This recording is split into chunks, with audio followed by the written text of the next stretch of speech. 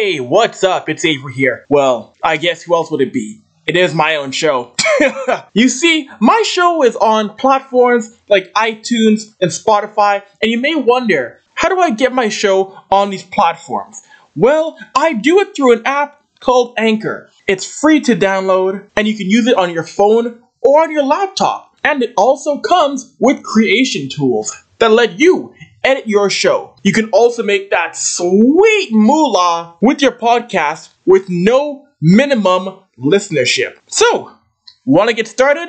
Download the Anchor app on the Google Play Store or Apple's App Store, or go to anchor.fm. It's that easy.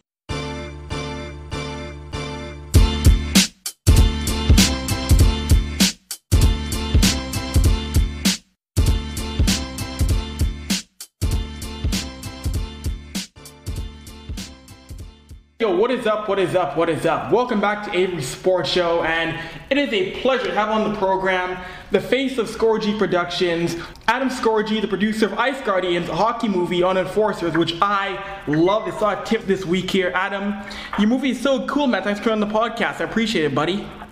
Oh, my pleasure, man. Thanks for making the premiere I guess not yesterday. It's been a whirlwind for me. A couple days ago. 2 days ago, yeah. No, I enjoyed it a lot. You know, your movie, so many people were down there at the Royal Cinema in Toronto to watch the premiere of Ice Guardians, media, friends, ex-players, current players.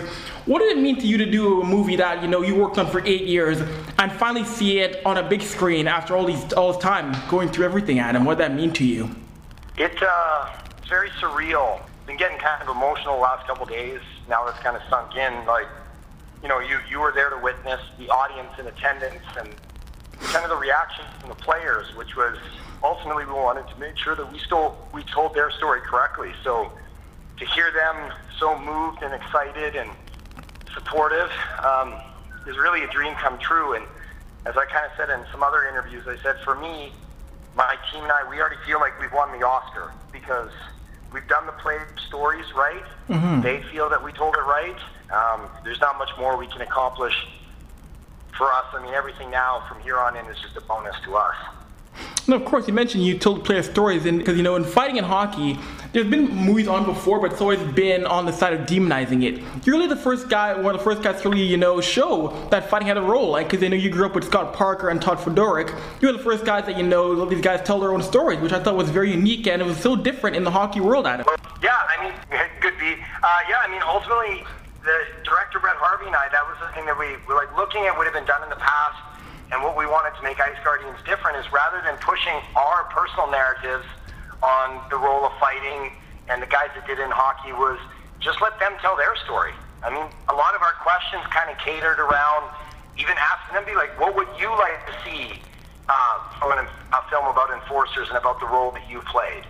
You know, and I remember a lot of their faces, they were kind of dumbfounded by that. They were like, wow, I've never been asked that before, right? So, and it showed just, as you saw that night, just how emotional the Q&A was, and you know, I've been getting texts from the guys all the last couple of days just being like, thank you for telling our story, thank you for doing us right. You know, because it's that tough thing where, especially now with the way all sports is kind of going with violence in sports and concussions, that the only thing anybody ever wants to ask these guys is like, does fighting have a place? Did it ever have a place? What do you think about it? And even now, a few of the shows have been sending me interview requests saying, hey, we'd love to have, you know, some of the guys come on and do a debate with some of the other guys about fighting and hockey. And I was like, well, I don't know why you guys are reaching out to me. If you guys want to do that, reach out to the guys and ask them. I've done enough and got them on your show and told their story. If you want to get those debates, you contact them. Exactly, as they should. You know, you mentioned that in the movie. I mentioned earlier you grew up with Scott Parker and Todd Fedoruk, but how tough was it to maybe get, you know, a Brian McGrattan to do it, or Wendell Clark, or Dave Schultz, or Brett Hall to take part in it? Was it easy to try and get these guys to take part in the movie at all? Or once we got Kelly Chase, that made things way easier, right? Because there's a certain level that unless you're a player and you've been in those dressing rooms with guys and you've bled and played together and traveled together, that no matter how good our rapport was, you could never get that tight with them, right? So once we got, you know, Kelly on board, that's how we got Brett Hall and Bobby Hall and Chris Chelios and Rick Tocchet and Joey Kosher and all these guys to interview, because we said, oh, we know if Kelly's on board, we know that the right question is going to be asked. No, of course, it was interesting because, you talk about your stories, and one thing that was interesting is that, usually if there's a movie in fighting, there's some parts that are maybe somewhat censored. It was raw, it was pure, and he mentioned, like, a Brian McGrattan, he admitted that in this life of being a fighter, he struggled with abuse with drugs and alcohol, and getting these guys to be so candid, it's kind of tough in sometimes sports worlds, get guys to admit to problems that they might have had in this kind of lifestyle as a hockey player and as an enforcer, Adam. It's rare. Yeah, I mean, we were really fortunate to be able to build that rapport and get them to open up and really share that story. It was important for McGrattan, he wanted to share that story because he was frustrated with how every interview that he did try to push that narrative of like, oh, so you got addicted to drugs and alcohol because of fighting, right? And he was like, no, I'm a drug addict and an alcoholic. So I had a drug problem now. He's now been 7 years sober, and he's fought hundreds of times or at least 100 times between the NHL and the AHL since then. And as he says in the movie, he's like, I was a drug addict and alcoholic because I had a problem, not because I was fighting. He's like, and not to say that certain guys that could be an issue, but you can't put everybody under that brush, which ultimately what Ice Guardians kind of talks about, right, is that you can't say enforcers are this or enforcers are that. No. They're people. They all have their own stories, and they all go through their own paths. No. And even funny, since doing the media gamut of this film, I'll interview for certain news places, and even in their questioning to me, I can hear them trying to drive their narrative, and like, oh, so these guys really hated doing this, right? And I'm like, oh, well, some of them, but others, like Brian McGrattan, really loved it. Yeah. So did Tony Twist, so did other guys. So, you really...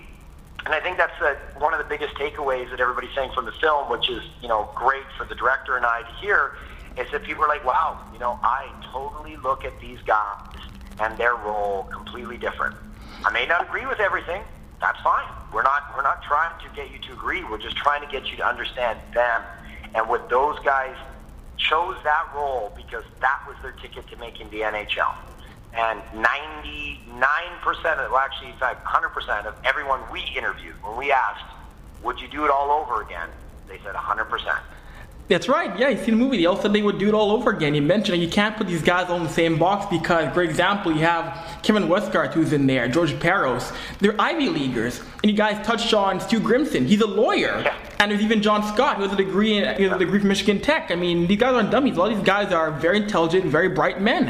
Exactly, and in fact, something that is, often lost is how intelligent they are to know that they can have to change their role sometimes, right? Like some players, as we've seen in hockey, they're great, like highly touted draft picks and stuff like that, and they've been dominating all through the minors. But then when it comes to making the NHL, they have to be a more team player.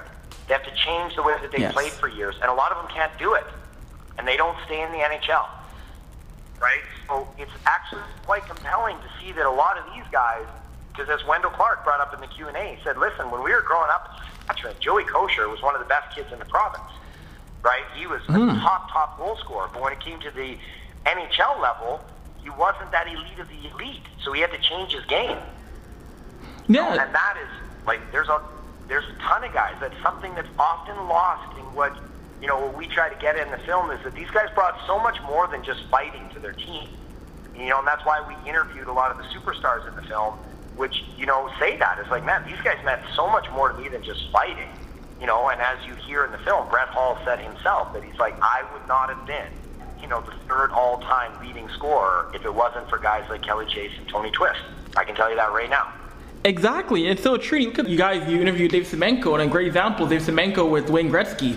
No one touched Wayne because you don't want to deal with Semenko or even Ken McClelland or Messier, so on and so forth. Yeah, intimidation is still a big thing in hockey. And in the movie, you see that. Like you mentioned, you see Brett Hull say he needed these guys to be the player he was. No, well, intimidation, well, that goes into, as we bring up in the film, too, with Howard Bloom, who's a human behavior specialist. Like, it over the thousands of years humans have been around, we haven't evolved away from intimidation yet, so I don't think it's going anytime soon. And, I mean, it's something that you're seeing. I confess to being a diehard Oilers fan. And, out of all these phenomenal first-round draft picks that the Oilers have got, the only one that made it this season was Nail Yakupov. And the other one never made it through a full first season, rookie season, because of injuries. True. Now, kind of as the film states, is that isn't all because of fighting or lack of fighting. but you can also say that these guys are getting targeted way more than they were in the past, because now there is less fear of fighting, and you can hurt guys really bad because of the speed of the game and the equipment they're wearing with clean hits. It doesn't have to be a dirty hit. That's the big thing, is people are like, well, they should be suspended. I'm like, but what if you hurt a guy with a clean hit? You're not charging, you're just putting your shoulder in his chest, and you can cuss him. Exactly. Knock him out for a season. And that's totally legal, and now there's nothing you can do. It is. I don't spoil the movie too much, but Dave Schultz mentioned in that film how the way the equipment is changing is that the equipment's like rocks. You hit a guy with a shoulder pad now, it'll knock you out. You didn't have that 35, 40 years ago in the game. You didn't have that. So interesting. No, exactly. And you know, and again, we're giving more spoilers, but also as you know, Kelly Chase is one of my favorite lines in the film when he says, "Listen, you can tell me till you're blue in the face that finding guys and spending them is going to work." He's like, well, I already knew what the fine was for running Steve Yzerman in Detroit. Bob Probert, Joe Kosher. And I didn't do it, ever. No, I didn't. The game was really different. And but before I let you go, I do want to ask you, people really need to go see this movie. It's a great film.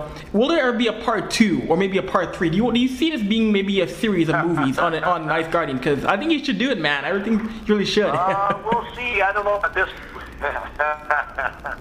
at this point, I'm just so happy to be done. And you know, this is an 8-year battle of constantly people saying, don't do this, and it can't be done, and nobody's going to want to watch it.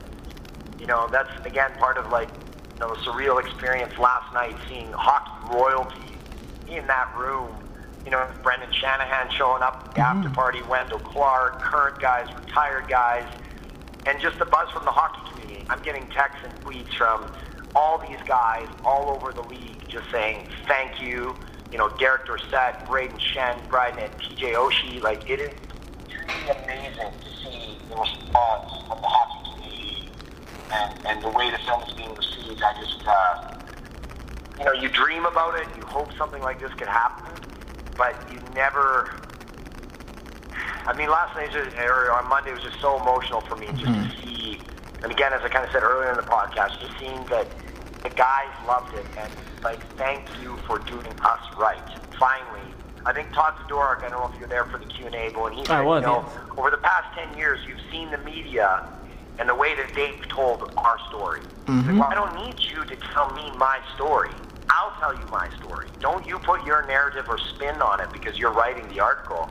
I'll tell you my story. And he's like, and that's what Ice Guardians did tonight. Allowed me to tell you my story instead of you writing the narrative of my story that you want to drive. Exactly, that story was told so well. You guys did a great job doing that. And Adam, it's been a blast having you on the podcast. Hoping you do it again sometime, and your premieres are coming out. When's the next premiere happening? When's the next red carpet for the movie in North America? Yeah, so the next one is tomorrow. Okay. In Edmonton. And Kelly Chase is flying out, Dave Spanko will be here, and then Jason Strudwig. My old boss. Yeah, we got tomorrow, and then we got Kelowna on the 29th. Yeah, so no rest for the wicked. Yeah, and then Kelowna on the 29th, and then then we're going to the U.S. and working on those. So it's going to be a busy next couple of months here, and that's the one thing is now everybody's requesting. We had a few film festival requests. St. Louis, we just got accepted to the St. Louis International Film Festival, but Kelly Chase and the St. Louis Blues alumni, he's like, well, I don't want to go through the festival. I'd rather us organize it. We raise money for our alumni. And pretty hard to argue with Jason. Well, I guess we'll do it through your alumni. Yeah, quite good for your health not to argue with him too much. Yeah. Well, Adam, it's been a blast having you on, sir. Well, Chaser's been great. Of course. Oh, no, my pleasure, man. And sorry we missed dates the other day. I was just bombarded there in Toronto. It's been kind of new for me. I've experienced media and releasing a film before, but not quite to this level. So it's been an honor, and truly, I say that not lightly. It has truly been a sincere honor for me and my team to be able to tell these guys' stories directly and have something that they, the players, are so proud of. There's no greater reward for me and my team. It makes the 8 years of grinding and almost bankrupting myself all worth it. That this story has done their story right and that they're proud of. No, it has, Adam. It's a great movie. It's a very important movie in my mind in hockey, and not just hockey, but in sports in general. Adam, it's been a blast having you on, dude. Thank you so much for coming to the Avery Sports Show. I appreciate it so much, bud. No problem, man. Anytime. Of course. Thanks, Adam. Talk to you soon.